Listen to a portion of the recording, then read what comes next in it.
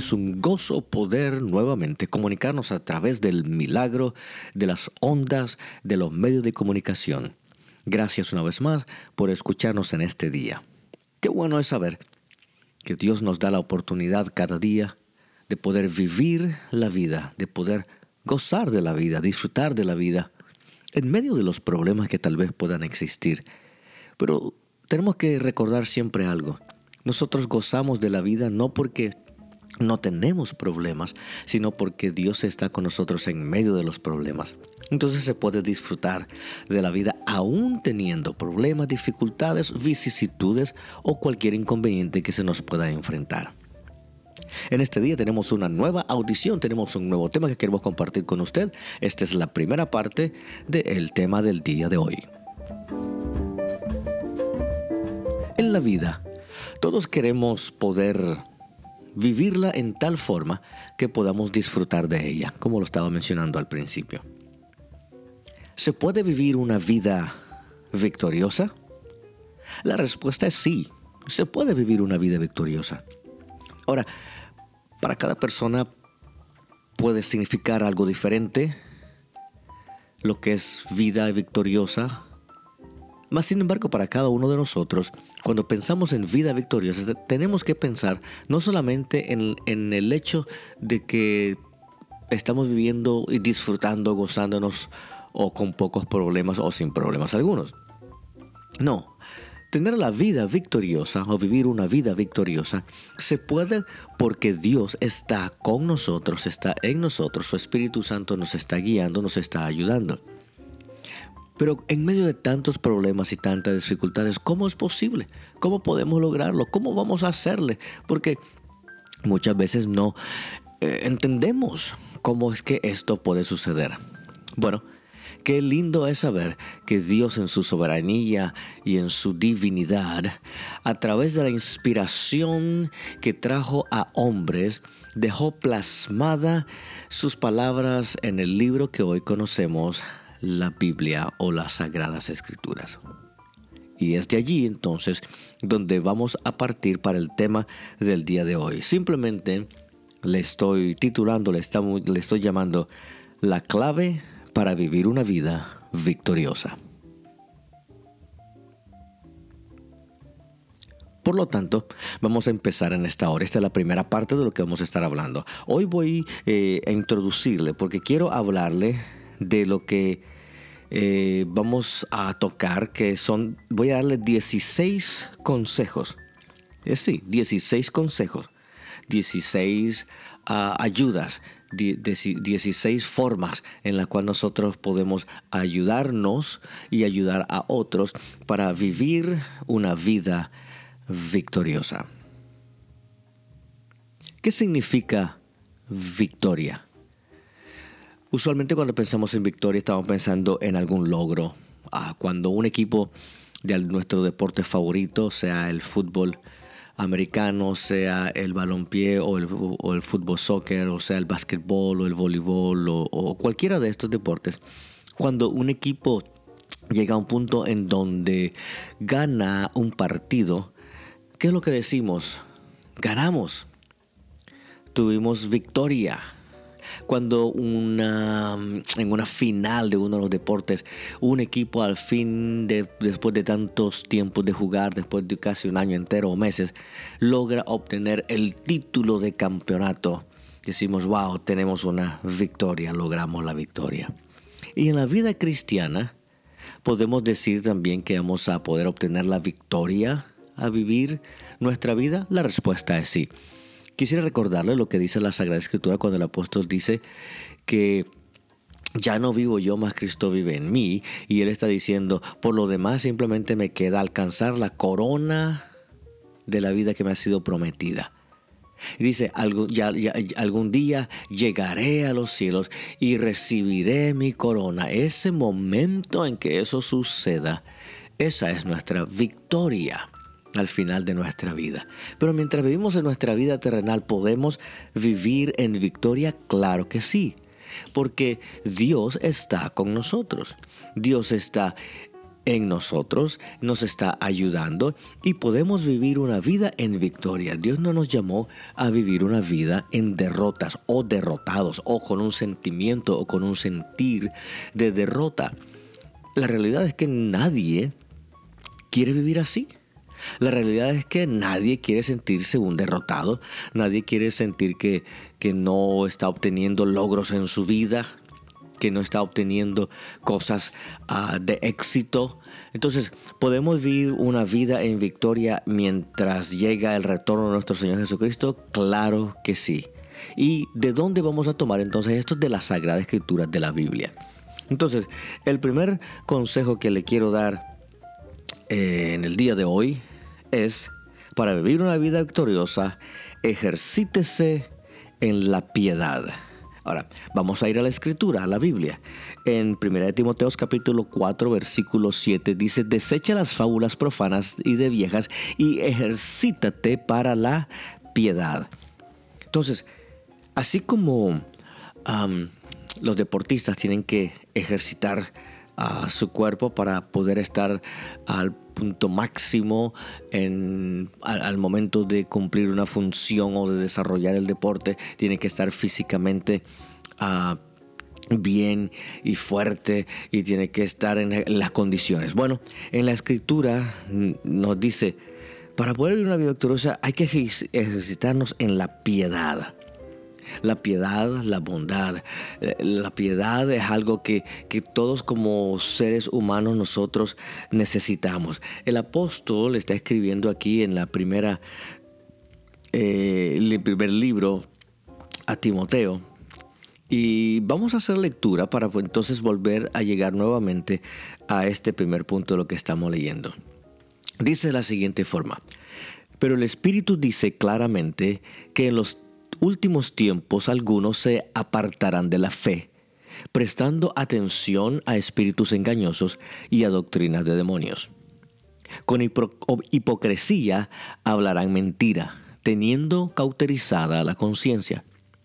Prohibirán casarse y mandarán abstenerse de los alimentos que Dios creó para que, con acción de gracias, participen de ellos lo que creen y han conocido la verdad. Porque todo lo que Dios ha creado es bueno, y no hay que rechazar nada cuando es recibido con acción de gracias, pues es santificado por medio de la palabra de Dios y de la oración. Si expones estas cosas a los hermanos, serás buen ministro de la palabra, o ministro de Jesucristo, nutrido de las palabras de la fe y de la buena doctrina, la cual ha seguido de cerca. Esto es el apóstol Pablo diciéndole a Timoteo. Y entonces en el versículo 7 le empieza a dar una lista de instrucciones para que en su vida, para que viva una vida victoriosa. Y lo primero que le dice es: desecha, apártate, deja, pero ejercítate para la piedad. En otras palabras, hay que cultivar la piedad. ¿Cómo es que uno se ejercita para estar en buenas o en óptimas condiciones? Haciendo ejercicio.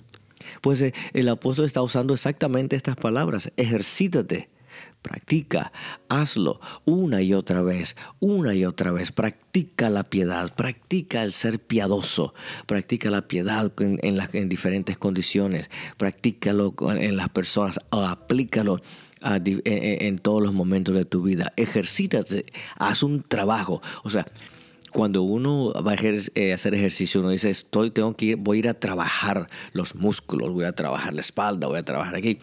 El apóstol está diciendo, utilizando la misma analogía del ejercicio, cuando uno hace ejercicio o va al gimnasio, y le está diciendo: ejercítate, haz ejercicio para la piedad. Es bueno, es importante que todos practiquemos piedad. Piedad es un reflejo de amor, comprensión, misericordia incluso. Así que el primer orientación o consejo o el primer enfoque, vamos a decirlo mejor de esta forma, el primer enfoque para una vida victoriosa es ejercitarse para la piedad. Segundo, ocúpese en la lectura. Allí mismo, en este capítulo de 1 Timoteo capítulo 4, vamos a ir al versículo número 13. Y allí dice, entre tanto que voy, ocúpate en la lectura, en la exhortación y en la enseñanza. Así que ocúpate en la lectura. ¿Por qué era importante esto? Bueno, la lectura nos enseña. A través de la lectura ejercitamos nuestros pensamientos, nuestra forma de pensar, de analizar, de actuar. Y el apóstol está diciendo, Timoteo, es conveniente, es saludable, es necesario para que tengas una vida victoriosa. Lee. ¿Qué es lo que le estaba diciendo que leyera? Lógicamente no era ponte a leer un libro o cualquier libro de lo que sea, no. Lo estaba animando a que leyera la Escritura.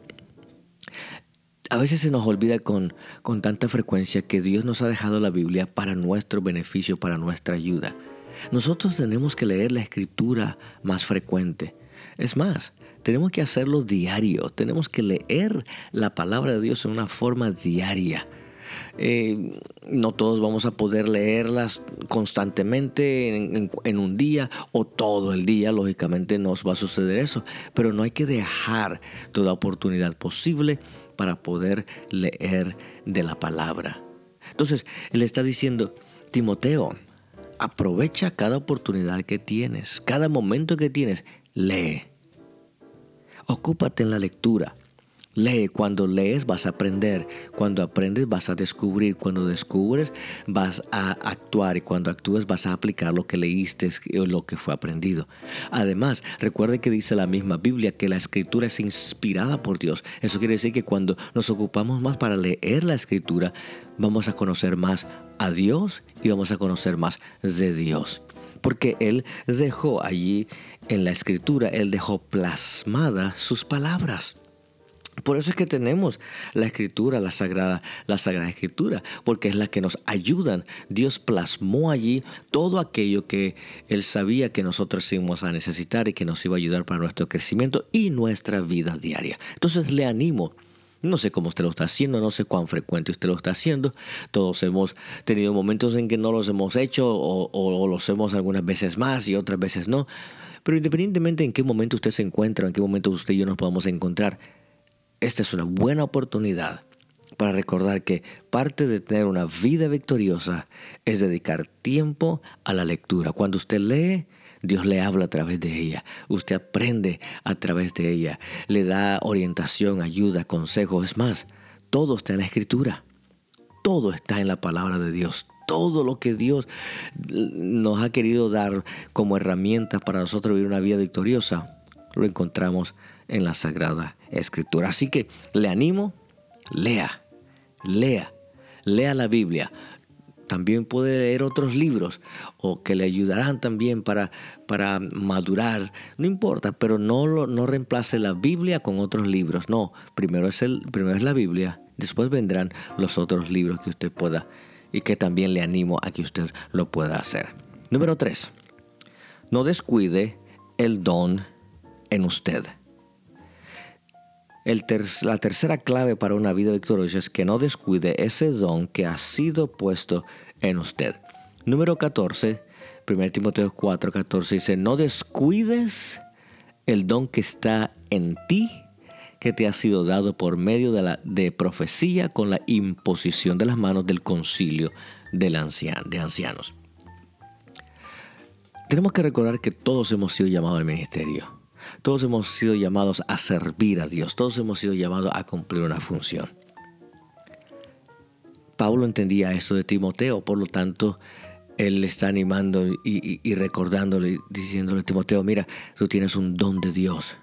Es más, Dios ha tenido gracia sobre tu vida, que tuviste una experiencia especial cuando los ancianos vinieron por ti, pusieron tus manos, oraron por ti y pidieron a Dios acerca de ti para que tú fueras usado con poder y con autoridad, para que tú puedas enseñar y predicar. Dice, pero no lo descuides. No descuides ese don que te ha sido dado. Los hombres no podemos darle un don a alguien, pero Dios puede hacerlo. Por eso es que dice, recuérdate que ese don que fue dado a ti fue cuando oraron por ti. Dios te dio ese don a través del servicio de esos ancianos que oraban por ti. Pero fue Dios.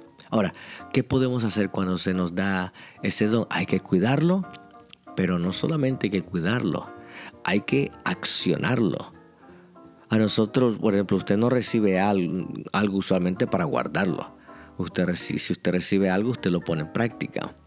Digamos que, imagínese que a usted le den, a usted le gusta el básquetbol y le dan de regalo a una camiseta de su equipo favorito. La próxima vez que usted vea a ese equipo jugar, o si usted puede ir a ver el partido en vivo, ¿qué es lo primero que usted va a pensar? Es ponerse la camiseta. Porque eso lo va a identificar, o usted se identifica con ese equipo, y en ese momento usted quiere reflejar su apoyo, incluso su afinación hacia ese equipo determinado. Bueno, lo mismo sucede en la Escritura.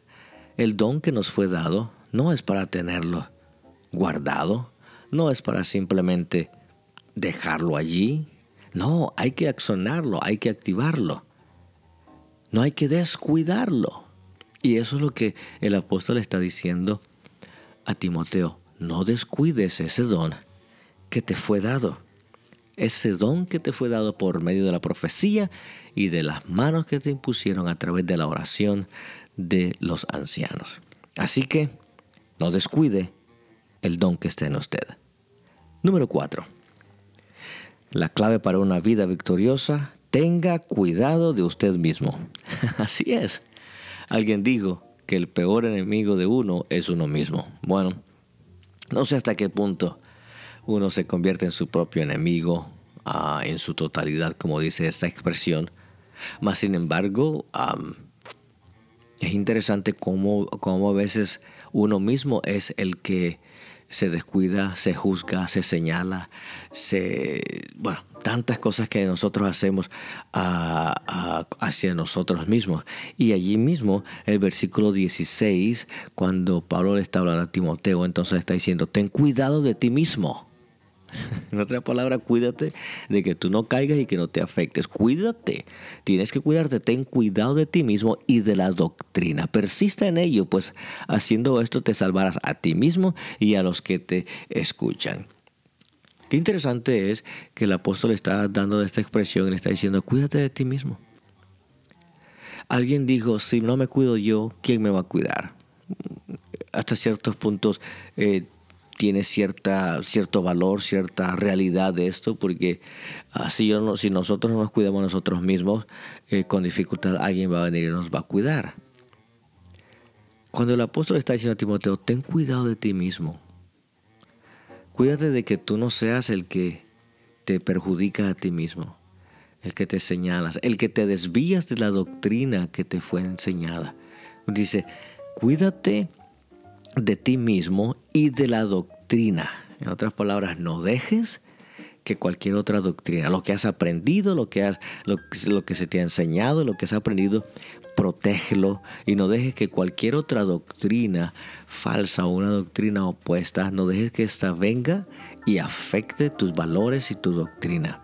Cuídate, protégete, protege tu corazón, protege tu mente de cualquier situación, de cualquier momento, de cualquier persona o de cualquier circunstancia que quiera venir para atacar o que quiera venir para afectar o cambiar tu doctrina. Y le dices, no, cuídate, ten cuidado de ti mismo y de la doctrina. Bueno, estamos viendo 16 puntos o enfoques claves para una vida victoriosa. Se puede vivir la vida victoriosa. Hemos sido llamados, por eso la misma Biblia dice que vamos de victoria en victoria y de gloria en gloria. Hemos sido llamados a eso, aunque tenemos que ser realistas y honestos cuán difícil se nos hace muchas veces poder nosotros mismos sentir que estamos en victoria. Pero eso no quiere decir que no se puede ni que no se debe. Ok, número 5. Consérvese puro. En el capítulo número 5 de 1 Timoteo, vamos a ir al número 22. Capítulo 5, versículo 22. Dice, no impongas las manos a ninguno con ligereza, ni participes en pecados ajenos. Consérvate puro. Qué consejo, qué exhortación, qué guianza más tremenda del apóstol hacia su joven aprendiz o trabajador, Timoteo, que estaba allí con Pablo aprendiendo, y le dijo: Timoteo, consérvate puro, no te enredes, no participes en todo pecado que no sea que es ajeno a ti, no te involucres, mantente puro, mantente alejado. No te involucres en las cosas del mundo. Sé cuidadoso con las personas, lo que oyes, lo que las personas hacen, lo que te piden hacer. Conoce tú bien tus valores, tu doctrina, y no te muevas de ello. Si algo compromete tu testimonio, compromete tus valores, no lo hagas. Consérvate puro, mantente puro. Hoy en día, qué fácil es que estas cosas en realidad nos afecten. Hay una expresión muy conocida que todos la usamos, es esos niveles de estrés o depresión que existen en las escuelas, cuando algún grupo o persona o grupo en las escuelas están trayendo presión sobre algún individuo para que haga cosas que no debe, para que diga cosas que no debe. Es una realidad y eso existe. Entonces el apóstol está diciendo a Timoteo: consérvate puro, cuídate, consérvate puro, no te involucres en pecados ajenos que no son tuyos. No lo hagas, mantente puro, consérvate puro. ¿Se puede? Se puede. Y muchas veces hay personas que han cometido errores simplemente por no decir no, para no quedar, entre comillas, en vergüenza, o para que no le vean mal. ¿Sabe qué? Es preferible que el ser humano nos vea mal, pero estar bien delante de Dios. Es más peligro estar bien con el hombre y estar mal con Dios. Es 100% mejor estar bien con Dios, aunque con el ser humano no estemos bien. Pero podemos hacerlo. Podemos vivir una vida, estar bien con el ser humano y también con Dios. Y ese es el consejo que le está diciendo el apóstol. No te enredes en las cosas del mundo que no te pertenecen. Consérvate puro, mantente puro. Número 6. Vamos a ir ahora a 1 Timoteo capítulo número 6. El número 6 dice: apártate de los tales.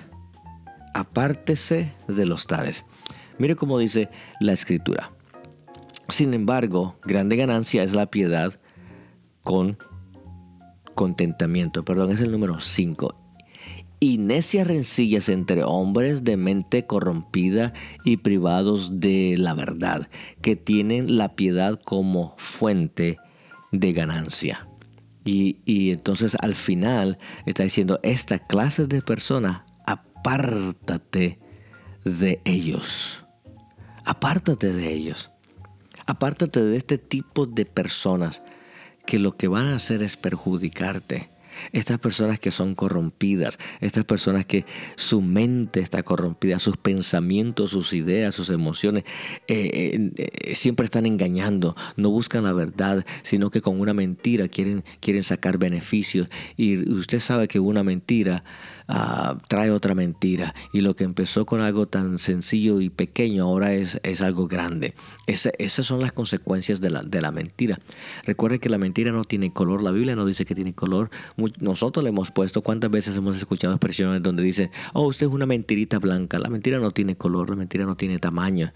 Mentira es mentira, dice la Escritura, que la mentira es pecado. Así que no importa el tamaño de mentira, no importa cuándo, cómo, dónde lo hayamos hecho, no importa quién se lo hayamos hecho, mientras lo hayamos hecho, es pecado. Y el apóstol está diciendo a Timoteo, mira, aparta de estas personas, de estas clases de personas que te pueden llevar a un estilo de vida que no te va a agradar, que no va a agradar a Dios, y vas a vivir apartado de Dios.